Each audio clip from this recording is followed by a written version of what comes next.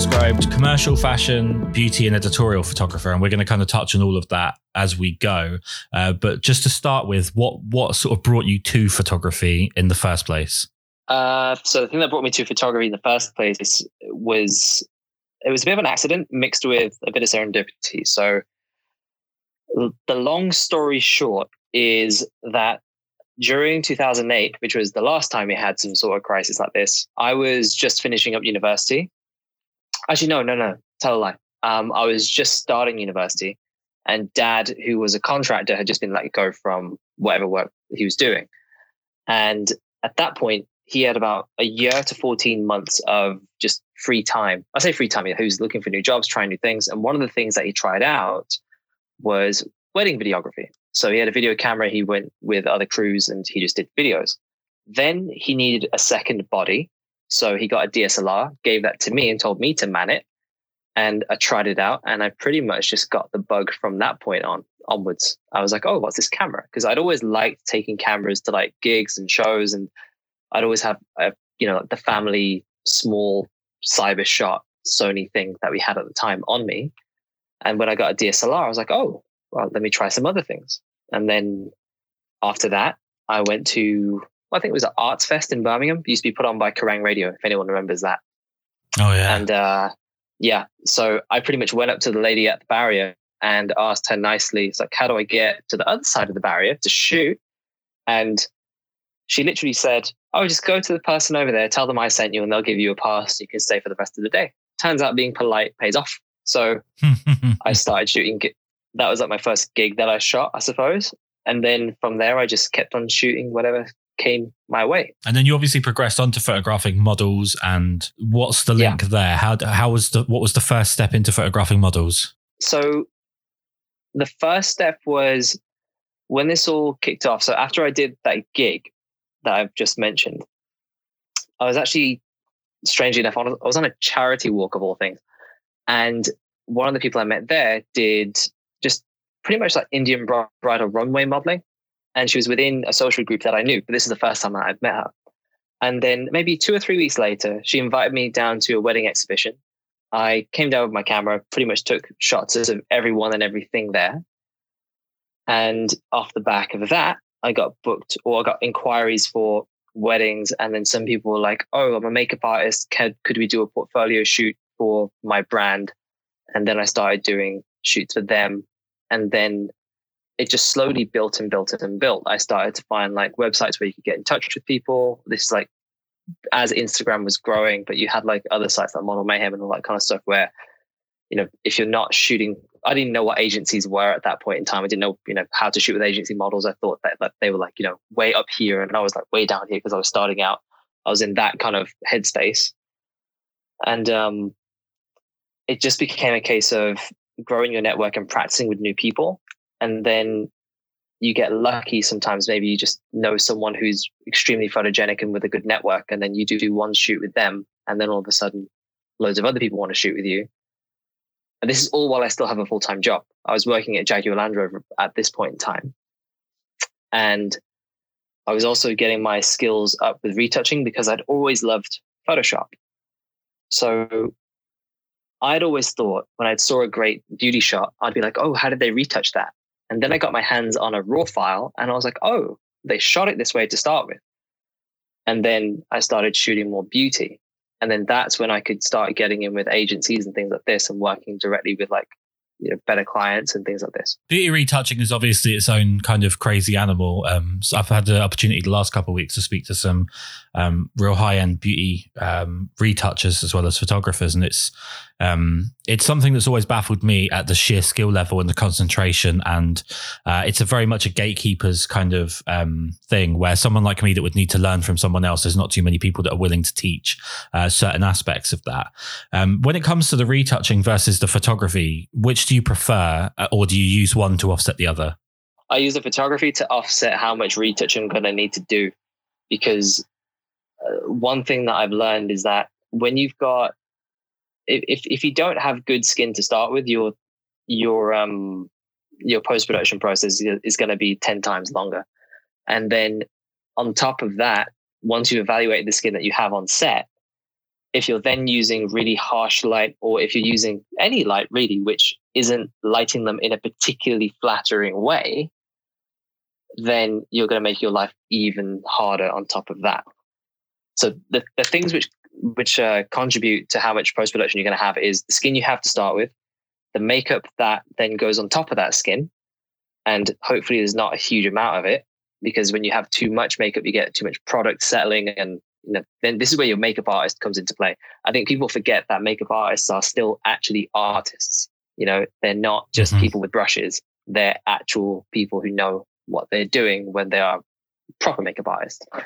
And then on top of that, it's the lighting you use which then interacts with the skin and the makeup. So if you use a really harsh light on a really harsh angle with really bad skin, it ain't going to turn out pretty. It doesn't matter who it is and how much retouching you're going to do. That is not going to turn out well. You need to understand what finish the makeup has to then understand what type of light you want to use on it. And then the skin is sort of, I suppose it is what it is at that point. That's the one thing you can't change. That's what you're going to be spending your time in post-production on. Well, the thing that takes someone's work over the edge really is the ability to assess and address problems with the really small details, I think, rather than just the overall thing. I think people tend to think that model photography is a case of get camera, get pretty person, take a picture, and then it'll just be fine. But what takes stuff really, like, it's like it becomes diminishing returns, because the smaller and smaller stuff seems less and less important to people who are further away from it. But actually, it's the little details right at the top end of things that really do set the great people apart. Would that be right? Yeah, I know. It's one of these things where that just comes down to experience, where you've messed up so many times before, and now you've spotted what it is that is the common thread of what's been going wrong. So now you can address these things on set to start with.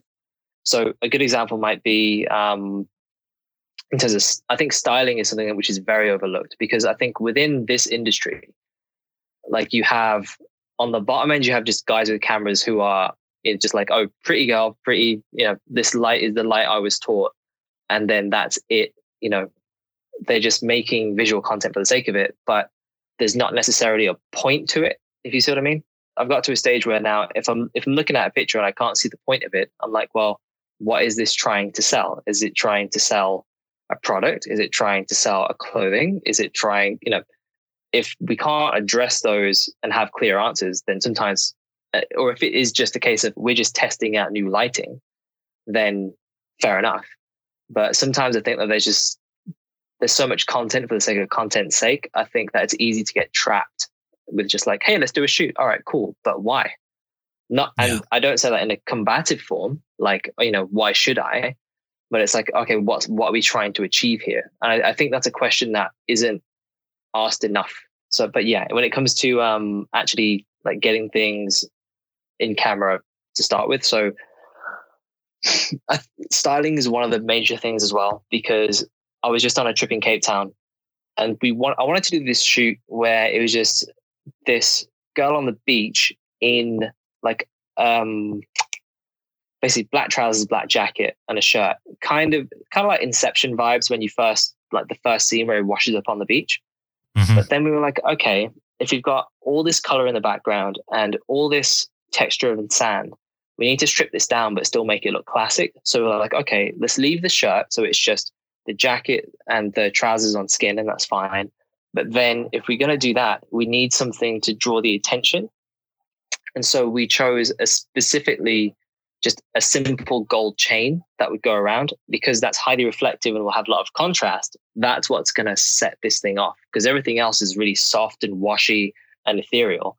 Whereas this thing is going to stand out because it's exactly opposite to all those things. And it worked a treat. I mean, there's so many sort of directions I want to go in with this. You've basically, in some form or another, brought up every point I want to go into. So I'm kind of having to pick my moments here. Let's get the other people out of the way, and then we'll talk more about you. So let's talk about models. Where are you sourcing your models, and how did you go about? I'm assuming you're working with agencies. How did you go about approaching them? So I'm sourcing them through agencies. And if not through agencies, then it's got to a point now where I've shot with so many from agencies that I can just DM people on Instagram and they can just see, I've worked with people that they know, people that they can go and check and be like, oh, you worked with him. Yes. They can have that whole sense of security and all that kind of stuff. Mm-hmm. In terms of how I first started working with agencies, that was where it became, I think there was this element of getting out of my own way. Cause I remember I just rang some up, basically. That's how it happened. I rang up an agency and I was so nervous.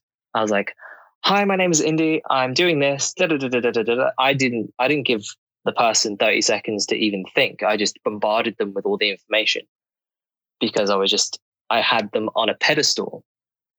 And once you realize that, hey, they're just people at the end of the day, but they work on a very tight time scale, and you can just be a bit more confident and efficient with your words, then they'll respect that. And usually when you're first starting out, they'll just send you new faces. So people who don't have a portfolio to start with, they may not be particularly experienced. So they may not know their body well. They may not know their angles well. So it's literally just a free test to see, can you both get something good out of this, hour or two session? And then the other thing that helped me was I assisted some other photographers every now and then. And then you start to build networks with other makeup artists and assistants on those sets. And they will, if they're more established than you, then they will lend you credibility.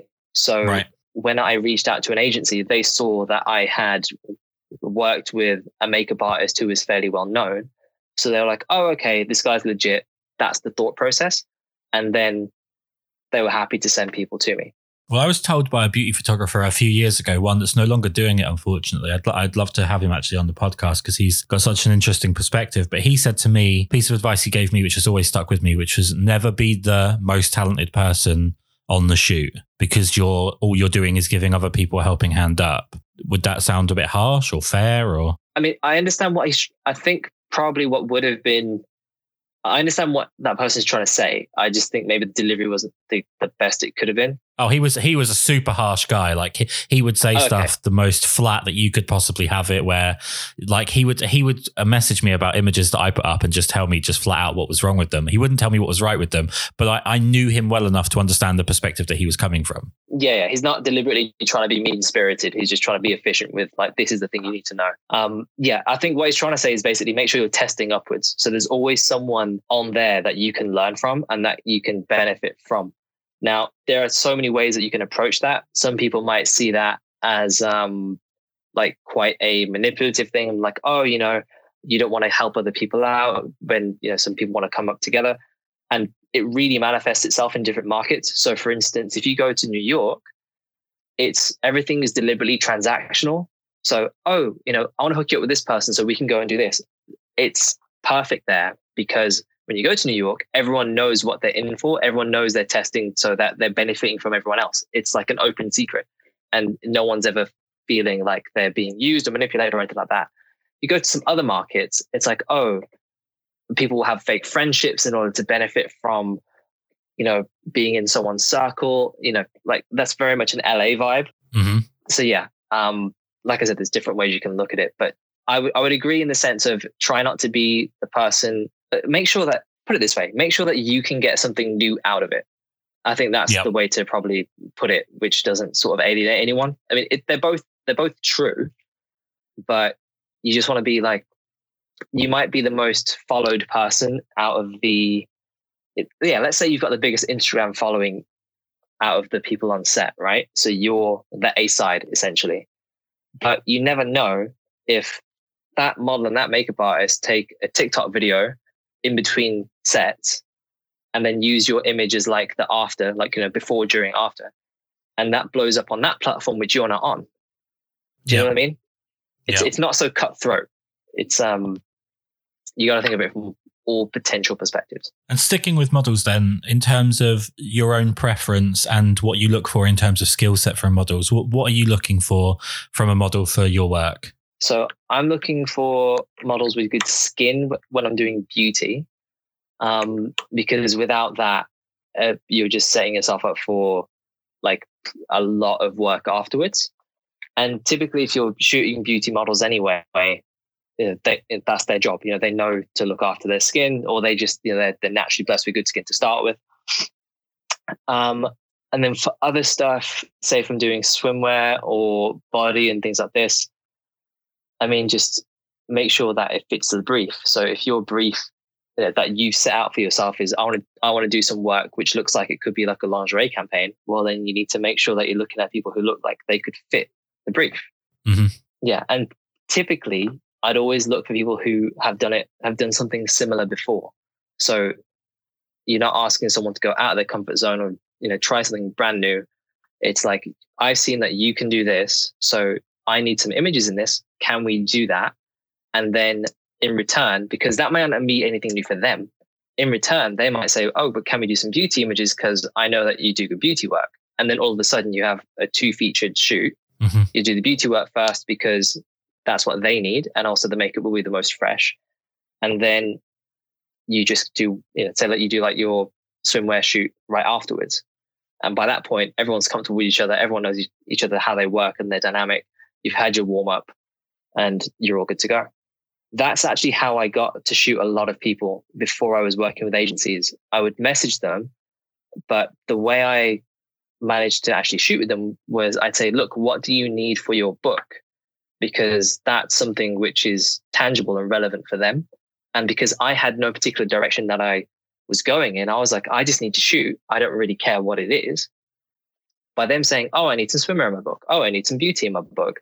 All of a sudden now you have a brief and then you can just go out and execute it.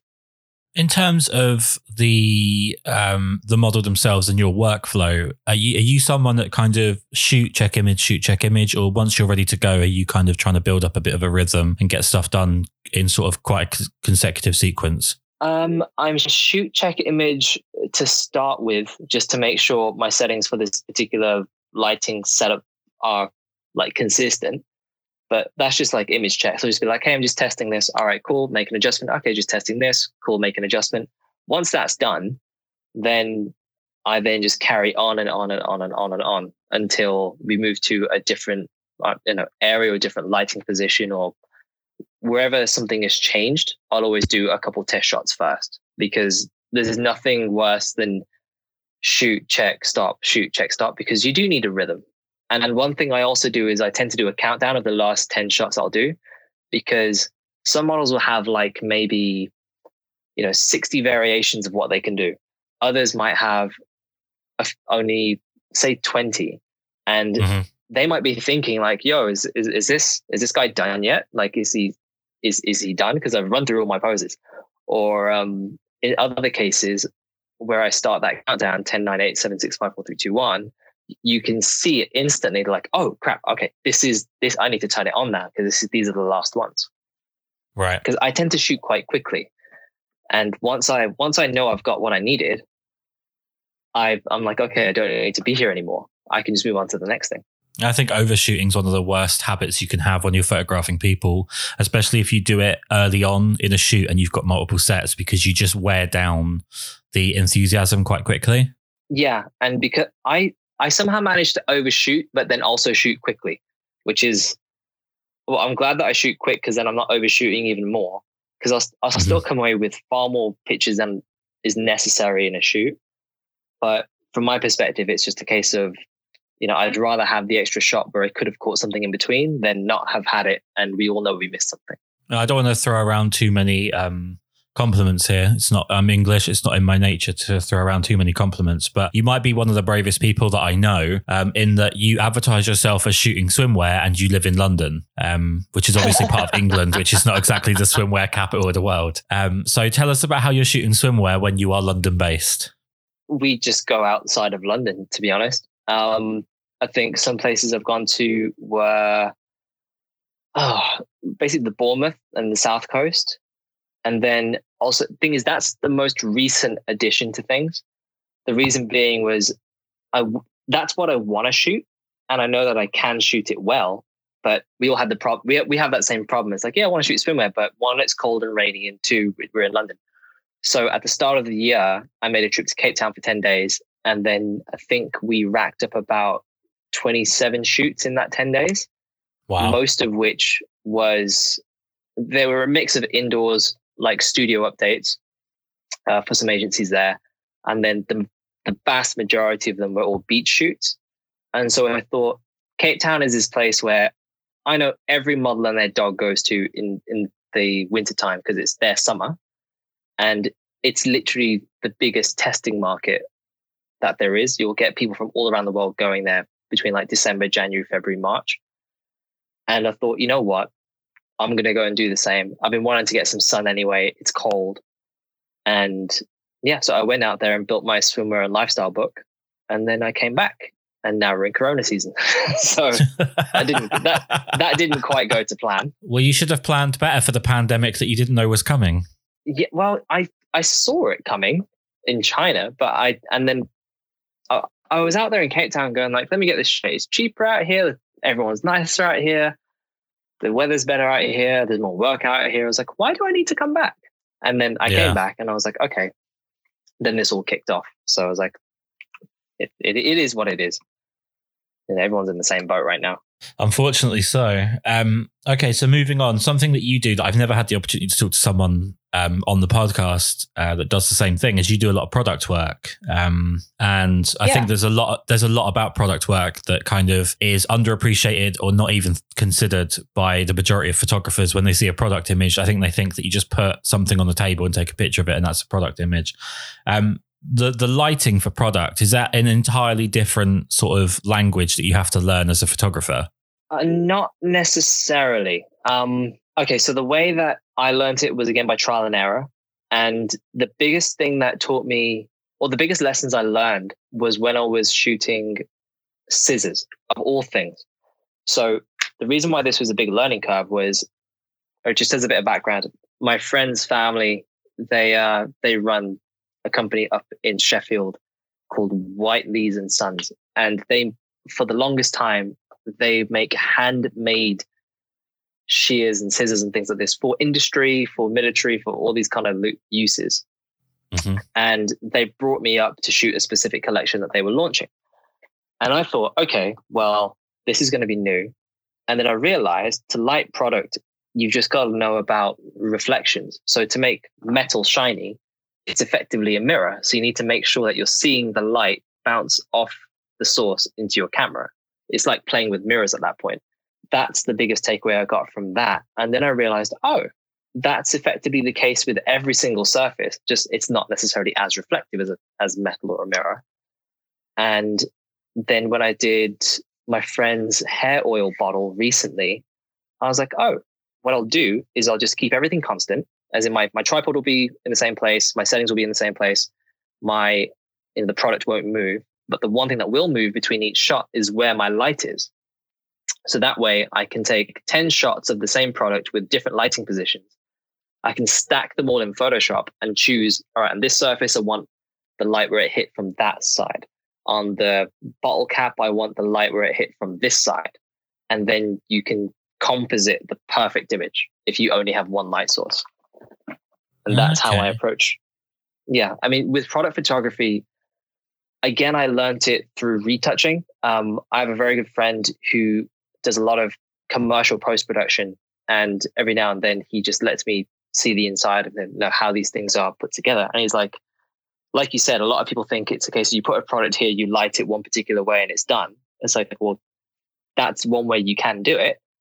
And that's how it's advertised when you see like these mobile light boxes and like from a consumerist point of view, that's how it's put out there. But from a professional point of view, you need to have plates. What you want to do is isolate every single element of that shot from, so you can effectively composite a perfect version of it later on if you need to.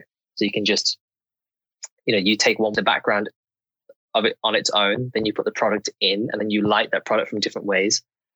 I look at product photography like a giant science experiment, and that's how I approach it. I mean, I'm guessing that you didn't start off with paid work. So your trial and error beginnings would have been you grabbing your aftershave bottle and just setting up at home and trying to see what works and what doesn't. Yeah. I mean, it was actually, what did I use? It was like this little clock that we had that I did some photography of that. And I didn't do plates using that. The first time I did plates was actually on a paid job because I I learned about the concept a while back, but not really put it into practice. And then when I realized plates are effectively the same thing as using, like HDR of low, high, and mid exposures, but just the same philosophy, but just on a different execution. And I was like, oh, this is easy.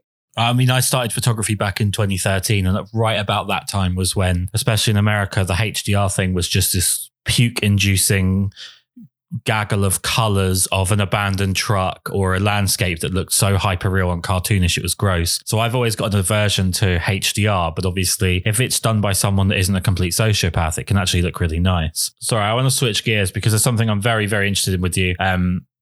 You've already kind of touched on it by talking about makeup artists and stylists and stuff, but let's talk about your editorials and the planning that goes into your editorials. How do you build the team? How does the idea come about, and how do you communicate that idea? Okay, so it depends on the publication. So there are publications which run monthly themes where your brief is effectively already set out. So Lucy's magazine and Elements magazine and a few others, just to name a couple, they will have a theme for every month, and it might be quite prescriptive or it might be quite loose. So it might be like, winged eyeliners, for example, right? Might be the theme. So it then gets to a point where I'll reach out to a makeup artist that I've been testing with already, and I know that she does good editorial work, because every makeup artist will do good clean work because they have to in order to get commercial paid gigs. But then like everyone, you have your bread and butter stuff that you get paid for, which isn't necessarily what you're inspired by all the time. And then there's your experiments. So I'll say, look, why don't we just do a test? We'll do 5 or 6 different wing liner looks, which is typically the minimum amount of variety you need to submit to an editorial. And if it comes out to be how we want it to be, then we'll just submit it. And you go to that, once you've agreed that with the makeup artist, then you go to the agency and say, this is the makeup artist I'm using. This is what our loose plan mood board is. This is where we're looking to get it submitted and published to. And then they'll say, okay, we have some girls who are free that day or some guys who are free that day. And, here's a package, and give like a first, second, and third selection, because if you're testing or using them for editorial, which is obviously no one's getting paid here, then it's a case of if they get a casting or a job come up, then that takes priority. So that's one thing you need to keep in mind when using agency talent, is that if you're doing tests, that if castings and if something else comes up that the agency deems more important, then they go to that. The idea is though where okay, so one question I do want to ask you, because you brought it up, when you have a brief or an idea given to you by a magazine or whoever, and you said it's either prescriptive or loose, the general theme, what do you prefer? Do you prefer it to be quite prescriptive and give you a tight set of constraints to work within, or do you like a loose brief? Somewhere in between. So I'll like a brief that might say, colored liners, for example. So it means that, okay, liners have to be in there and there have to be use of color. Okay, fine. But within that, you can now add your own rules or your own themes. So maybe you decide that, I don't know, this particular month, you're particularly into tropical fish, for example. And let's say you pick 6 patterns that are on tropical fish and integrate those into the colors of the liner, for example. This is something which took me a hell of a long time to understand, because when people would say to me, oh, it's an editorial story, it's a story, I would be like, I don't see a story. I just see things. I can't link it. And until someone told me, Indy, switch out the word story for theme, then it finally clicked. I was like, oh, that's what you mean by story. You mean theme. Right. It took me traveling to Canada to go on a workshop for someone to point this out to me. That's how, that sometimes it doesn't click. Sometimes it does. This one took a little longer. And I was like, oh, that's what you guys mean by story. Because when I see story, I'm expecting like a beginning, middle, and end. I don't see any of that here. I just see random things. And then when someone pointed that out to me, I was like, oh, now this makes sense. And you said that it's multiple sets shot on the day based on the theme. How many of those sets would you say are sort of you throwing stuff at the wall to see what sticks? And how many of those going in do you know are the ones that are going to work? I think you've got to you got to plan for about 7 or 8, and then for a successful submission to these magazines, typically they want 6 which come through. And some agencies will be quite, if you've developed a relationship with a booker, for example, they'll know that you're not trying to waste their time. They know that it's going to be slightly experimental. So you can say, okay, this is the theme, but this is our mood board within the theme. And then you give them like, what you aim to shoot or come away with, or if you've drawn something, just send that over to them and say, these are some designs we're thinking of. Or that in that case, not necessarily us as photographers. At this point, we're actually servicing the makeup artist because she's the person or he's the person who actually has to actually do the work. So it's working closely with a creative who actually has to do it, because, the photographer sort of comes at the end and captures what has been created. Do you ever find that you have a creative conflict in terms of one of you seeing a brief going in one direction and like a makeup artist or a stylist seeing it going in another? Not necessarily conflict, rather misunderstanding. So there was one time where we did a shoot and the idea was that we would have shapes and makeup. Now, to me, that meant that they would make shapes on the face using makeup. To them, it meant that they came out with cut out shapes and put it on top of the makeup. Now, both are editorial, both can look very funky. It's just that we didn't come in with the same brief in our minds that day because we just hadn't clarified that.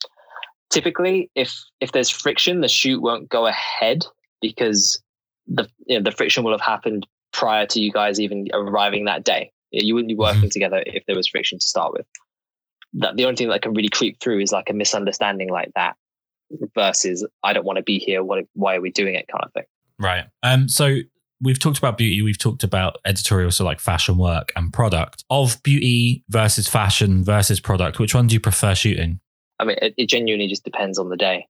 I mean, if you have one of those feelings where it's like, I can't be bothered to deal with people today, I will take product over anything because it doesn't blink, it doesn't move, everything just stays the same and you have complete control over it. Beauty, I like doing when there is a point to it. I don't like it when people say, oh, I just need some clean beauty edits. I'm like, well, great, but that not necessarily be what I need either. I prefer doing creative beauty because it's more visually stimulating and you can get quite creative and funky with your retouching afterwards as well, because that gives you much more of a challenge in retouching to be like, okay, how do I fix this while also maintaining the crazy liner this person's put on there? And then I think after a while of both studio product and beauty, I like going outside and shooting in natural light environments. Like Cape Town was a giant learning curve because I deliberately didn't shoot with any flash while I was out there. I didn't even take a reflector with me out on the beaches. I was like, how can we just use the natural light and the surfaces around us to manipulate what we need? And yeah, I go through phases. That's probably the great thing about having a multitude of genres that you want to work in, is that when one becomes undesirable for a short period of time, you can offset it with another one. I've been doing that for the last 5 years with sort of working with models and working on weddings. It's great to offset one with the other, and you can learn skills in one that you can translate as well. I want to ask you a particularly broad question. I have to say, so just so you know, this is number 50 on the podcast list. So I don't know if you care much for round numbers, but I think that's quite a cool thing. And I think this might be one of our most informative, despite the sort of dearth of really amazing talent that we've had on. I think this has been one of the most informative. But I want to ask you a very broad question and put you in the corner a little bit. Do you think, generally speaking, Instagram has been positive for photography as a whole? As a whole, yes, because it's an easily accessible platform where you can get discovered if you're just coming into it. It means that you're not necessarily subject to like the clicks that exist in like say maybe like high fashion or any of these industries which are sort of like anecdotally like quite closed and within themselves. It becomes a free market. Now the problem that you get with anything is that you'll have oversaturation. You will get to a point where there's a race to the bottom for rates. That's something which has affected a lot of people. Some people who take it as a hobby, who are very good at what they do, will not necessarily have the best business mindset and undercharge, for something which someone who's far more experienced who could do the same thing might charge 10 times more. Mm-hmm. I suppose the mindset I want to kind of run away from is that I try not to think of, oh, this is really good for us, this is really bad for us. The fact that it's here means that it's something that you just have to deal with, and just find a way to use it as a tool to maximize your, like, the core point or message of what it is that you're trying to put forward. Because if the moments that you stop to think, oh, this is really, like, this isn't great. Well, yeah, but it's not going to stop just because you don't think it's great. It's like, get on board or get out of the way. Those are your two options, really. You can either play the game or you cannot. So yeah, that's kind of like my thoughts about it. I think overall it's good. I mean, otherwise you'd have all these people who would try photography and then not get anywhere because they have no way to showcase their work. Yeah, bad. It's bad for the established people who now have more competition. But if they're good in what they do and can adapt, well, then there shouldn't be a problem. It's really only bad news for people who don't adapt with the times. For anyone else, everyone's got the same opportunity. Oh yeah, absolutely. To go from something quite broad to something that I'm not the biggest gearhead in the world. I don't particularly care about cameras so much. To me, it's just like a hammer to a builder. It's just a thing that you hold in your hand and it does the job you need it to do. But what is your camera setup? What gear are you using at the moment? All right, cool. So I'm using a Nikon D800 and a Nikon D4. These are two flagship ones which came out maybe 6 years ago now.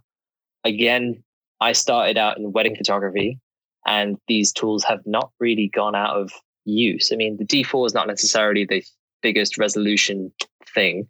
Mm-hmm. I mean, it's 16 megapixels or something. But for what I need, it's absolutely fine because for a lot of the time I'm shooting for social.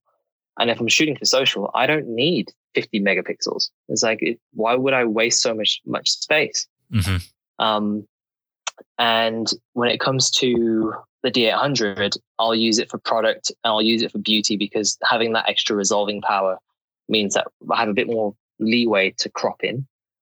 But yeah, until they start failing, I don't have a particular need to try and update them. It's kind of like dead money at that point when you can just rent a body for a job for £100. Yeah. And in terms of glass, what's your sort of go-to lenses? In terms of glass for beauty, I use a Sigma Macro 105. Mm-hmm. And then for the lifestyle stuff, actually, in Cape Town, what I was using was a really old Nikon, however you want to pronounce it, 35 to 70. So these predate the 24 to 70s. Yep. And it's a push-pull to zoom 2.8. And that was really informative because as I was playing with focal lengths out there. I was like, all right, I'll shoot this person at 70 mil and it gives me a relatively compressed background and it looks very, modern-ish. It's like, it looks architectural almost. Whereas if I go towards them and frame them in the same way but come wider, all of a sudden, all the person's angles and clothing and things like this look far more dynamic. And this gives me a much more youthful feel. And I was like an urban, energetic feel. And I was like, oh. And so these are the things I'm still learning. So the 35 to 70 has been really useful for me recently. And then the Sigma 105 for beauty and product has been really useful as well. So those are my go-to lenses. If people look at someone like your portfolio and see what you're doing with not the most recent released camera and lens and whatnot, I always think it just might help people get over this idea that they are one piece of equipment away from being good at something. Yeah. I mean, when I used to go to the photo show, and if it was on this year, I would have gone as well. And I remember going at the very start of my career and I was there looking at the gear like everyone else does and all this kind of stuff. And I remember when I got my second body, I was expecting something brand new to come out of my photos. And I was like, oh, it's exactly the same. Mm-hmm. And then you realize it's not the gear that you use, it's what you can do. Now, then you start getting into the whole you could take a really rubbish piece of gear. It's like, no.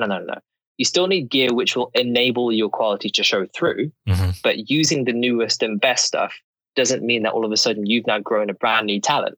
Yeah. You now just have a a new resolution attached to what you're already doing. It's when your ability starts hitting the ceiling of your gear. It's when you are unable to do something because your gear is literally restricting you from doing something that's stopping you from improving. That's when the piece of gear changes things. But when you are literally like, yeah, I'm just not getting much good stuff out of the camera at the moment, but it's probably the camera's fault. I don't know. I'll just get a new camera. That'll sort things out. That's when you realize that maybe it's not the gear, maybe it's you. Precisely. I mean, that's literally what happened to me. So when I started doing weddings, I actually had we had a D7000. That was the first camera we had. And that failed when I was on a job. And that did not go. Thankfully, we managed to use like a guest's camera or something like this and finish the job. We were really lucky. But I knew that the reason it failed was that the shutter had failed because we'd taken so many shots. And I was like, okay, this is the top of the consumer range. What's the top of the professional range? And at that time, it was the D4. And I looked at it, I thought, right, this thing is like $5,000 for the body alone. And I need it because everything it boasts in terms of shooting in low light capability, great autofocus, and just having a high shutter count. Those are the things which I needed. And at this point, you get two schools of thought, one of which is, work your way up to it. So get a slightly less better one and then eventually get that one. To which point I go, but in total over time, you've now spent more. So why would you do that? And my perspective was, well, I know what I need. This is the tool that does the job. And then I looked at, can we afford it? And how long is it going to last? And do I have the bookings to back it up? Thankfully, I did. So I was like, right, we'll just go from the bottom end to the top end. And this thing will basically cater for anything I would need to do. You're effectively future-proofing yourself. Yes. By doing that. Yeah, absolutely. If you're in a position to do it, then do it. Because what's the point of buying it 2 years from now if you're going to end up buying it anyway? Just do it. So if you don't mind me asking a very, very quick question here, how old are you? I'm 30 years old. Jesus Christ. Okay. So I'm a very, very old 31. I'm very long in the tooth at 31. I've lived about 60 years in the 31 that I've been around. But obviously, considering the portfolio that you have and your age, firstly, it's incredibly impressive. Thank you. But what I want to ask you is, do you think that that's more down to your assertiveness and your grabbing opportunities by the net, or is it down to your natural talent with a camera? I think it's both, because I wasn't necessarily always this assertive and I wasn't always this confident as a person because, just for whatever reason, I was just a late bloomer in everything. Like so when I was working in my previous job, I was still living at home. And that took me to the age of 26. And then when I went full time, I also moved out. I moved to London. I still currently do live with two friends who I've known since my school days. And then it was that whole learning of being responsible for yourself, your own finances, all the things which other people might learn at university, right? When they first live out, because, just the situation was that we all lived at home because there was no point of moving out, and gathering debt was the mentality, which I agree with. I learned all these things later on. And at that point in time, you start thinking, okay, well, things don't work if I don't work, especially when you're freelance. So while I'm also building up all this photography in this portfolio, I also still have a retouching strain, which was actually my bread and butter for the best part of 2 years, where I was doing retouching 3 or 4 days a week for a beauty brand. And that was actually what was my salary. And then the photography was kind of like my playtime within it. But it was a great mix because what I learned in retouching, I could then apply to my own work when I did my shooting. It was like a nice symbiotic relationship in that respect. And I think it just gets to a point as you get older where you're like, you know what? I just need to go and do what I'm going to do. So I booked Cape Town at the very, very, very last minute. And, it cost me a fair bit, but I've come back with so much more knowledge than how long it would have taken me to learn that had I not gone. Mm-hmm. Yeah. So, you pay for experiences and all your learnings. And I definitely do not regret it. So, because the thing is, from my perspective, I've only really been full-time for 4 years, and that's not very long. And I think I have a book now, which is pretty well-rounded. Now it's a case of how do we navigate this particular time, and then how do we come out of it, and where does it all go? So you brought up earlier the need for there to be a purpose to an image, that there has to be a reason for why it was taken. This is the last question I want to ask you. And again, it's frightfully broad, but in terms of purpose, what is the purpose of your work overall? What are you trying to communicate with your images? A lot of it is testing. So a lot of what I put up is how can I pretty much just try. Some of it is how can I try like a new lighting setup, because a few people have told me that they can look at my work and think that it's different people that have taken all the shots, because some of it's front flash, some of it's ambient, some of it's natural light, some of it's beauty. My language isn't necessarily one lighting setup. I tend to go with the viewpoint of what's appropriate for the brief, and then we just shoot that. I come at it from almost a far more engineering point of view, and then the art sort of sits on top. In terms of what I would like it to show is that, I suppose for beauty, it depends for each thing what it is. With product stuff, I want the message I want the product to look the best it can possibly look without looking CGI or fake. Mm-hmm. With beauty, I want it to look the best it can possibly look, but without it coming across as over retouched or over airbrushed to the point where it's no longer relatable and it looks like a cartoon. I'm not about that.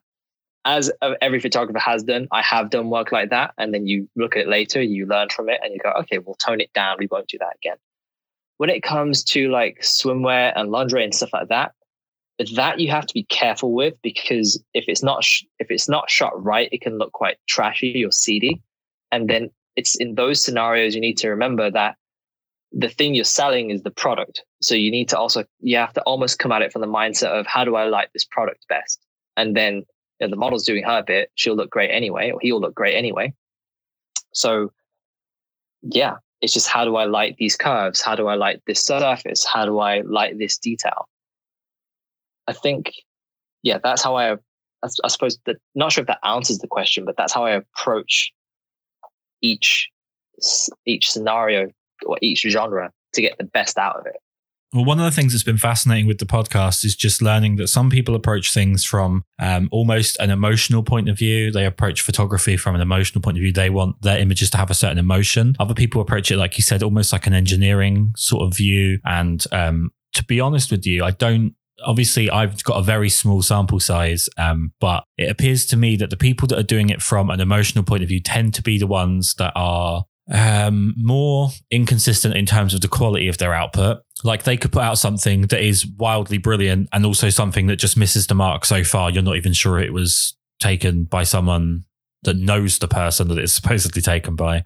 Whereas I'm surprised to hear you say about people remarking that your work looks like it was taken by different people, because I think you do have a really good overriding look to your images. I think it's very obvious to me, at least. Maybe I'm weird like this, but it's very obvious to me that it's all taken by the same person, because the personality comes through in the way that you kind of empower what you're photographing. This has been an absolutely amazing podcast. I've really enjoyed this chat. I wish I could keep you on the line for about another 2 hours and just absolutely pull your brain to pieces. But what I want to make sure is that we know where we can find your work and how people can interact with you. So what are your social media links and your website? Okay, so my website is indysagoo.com. That's INDYSAGOO. And then my Instagram link is the same. It's at Indy Sagoo. Currently working on a YouTube channel because I want to put out some educational retouching videos, like just the basics, because one thing that I have seen is that there are a lot of tutorials out there, and there's a lot of people who are like, this is the way to do it. And when you go to a commercial retouching house, it's completely not the way to do it. Like this whole frequency separation argument, which is just wastes so many people's time. It's use it when you need to use it. It's as simple as that. It's not the be all and end all. It's just another tool. And then, those are the two places where you can find my work at the moment. As and when I get new platforms up and running, I'll give you all a shout, or I'll link them on the other platforms themselves. Amazing. This has been absolutely wonderful to talk to you. Thank you so much for taking the time. No worries. Anytime.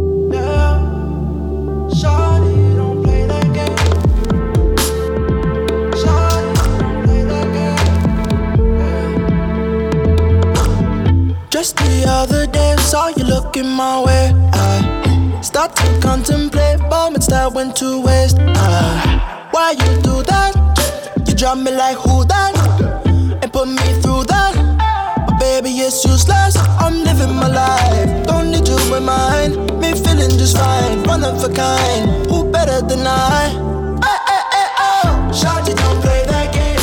Shawty, don't play that game. I won't keep you safe. Time that I relocate. Don't play that game. Shawty, don't play that game. I know my place. Shawty, I know my. Got a lot to do. I got a lot to do. I got a lot to do. At the crack of dawn in the dark of night, what I got to do? I'ma make it loud, how I made you scream like a cockatoo. Turn the party wet, about to show the rest what the boy can do. What you expect, how I forget these thoughts of you. Don't need no reps, I'm in the jet, gon' fly the coop, fly the coop. Shawty, don't play that game. Shawty, don't play that game. I won't keep you safe. Time that I relocate. Don't play that game. Shawty, don't play that game. I won't keep you safe. Time that I relocate. Don't play that game. Shawty, don't play that game. I know my place. Shawty, I know my place.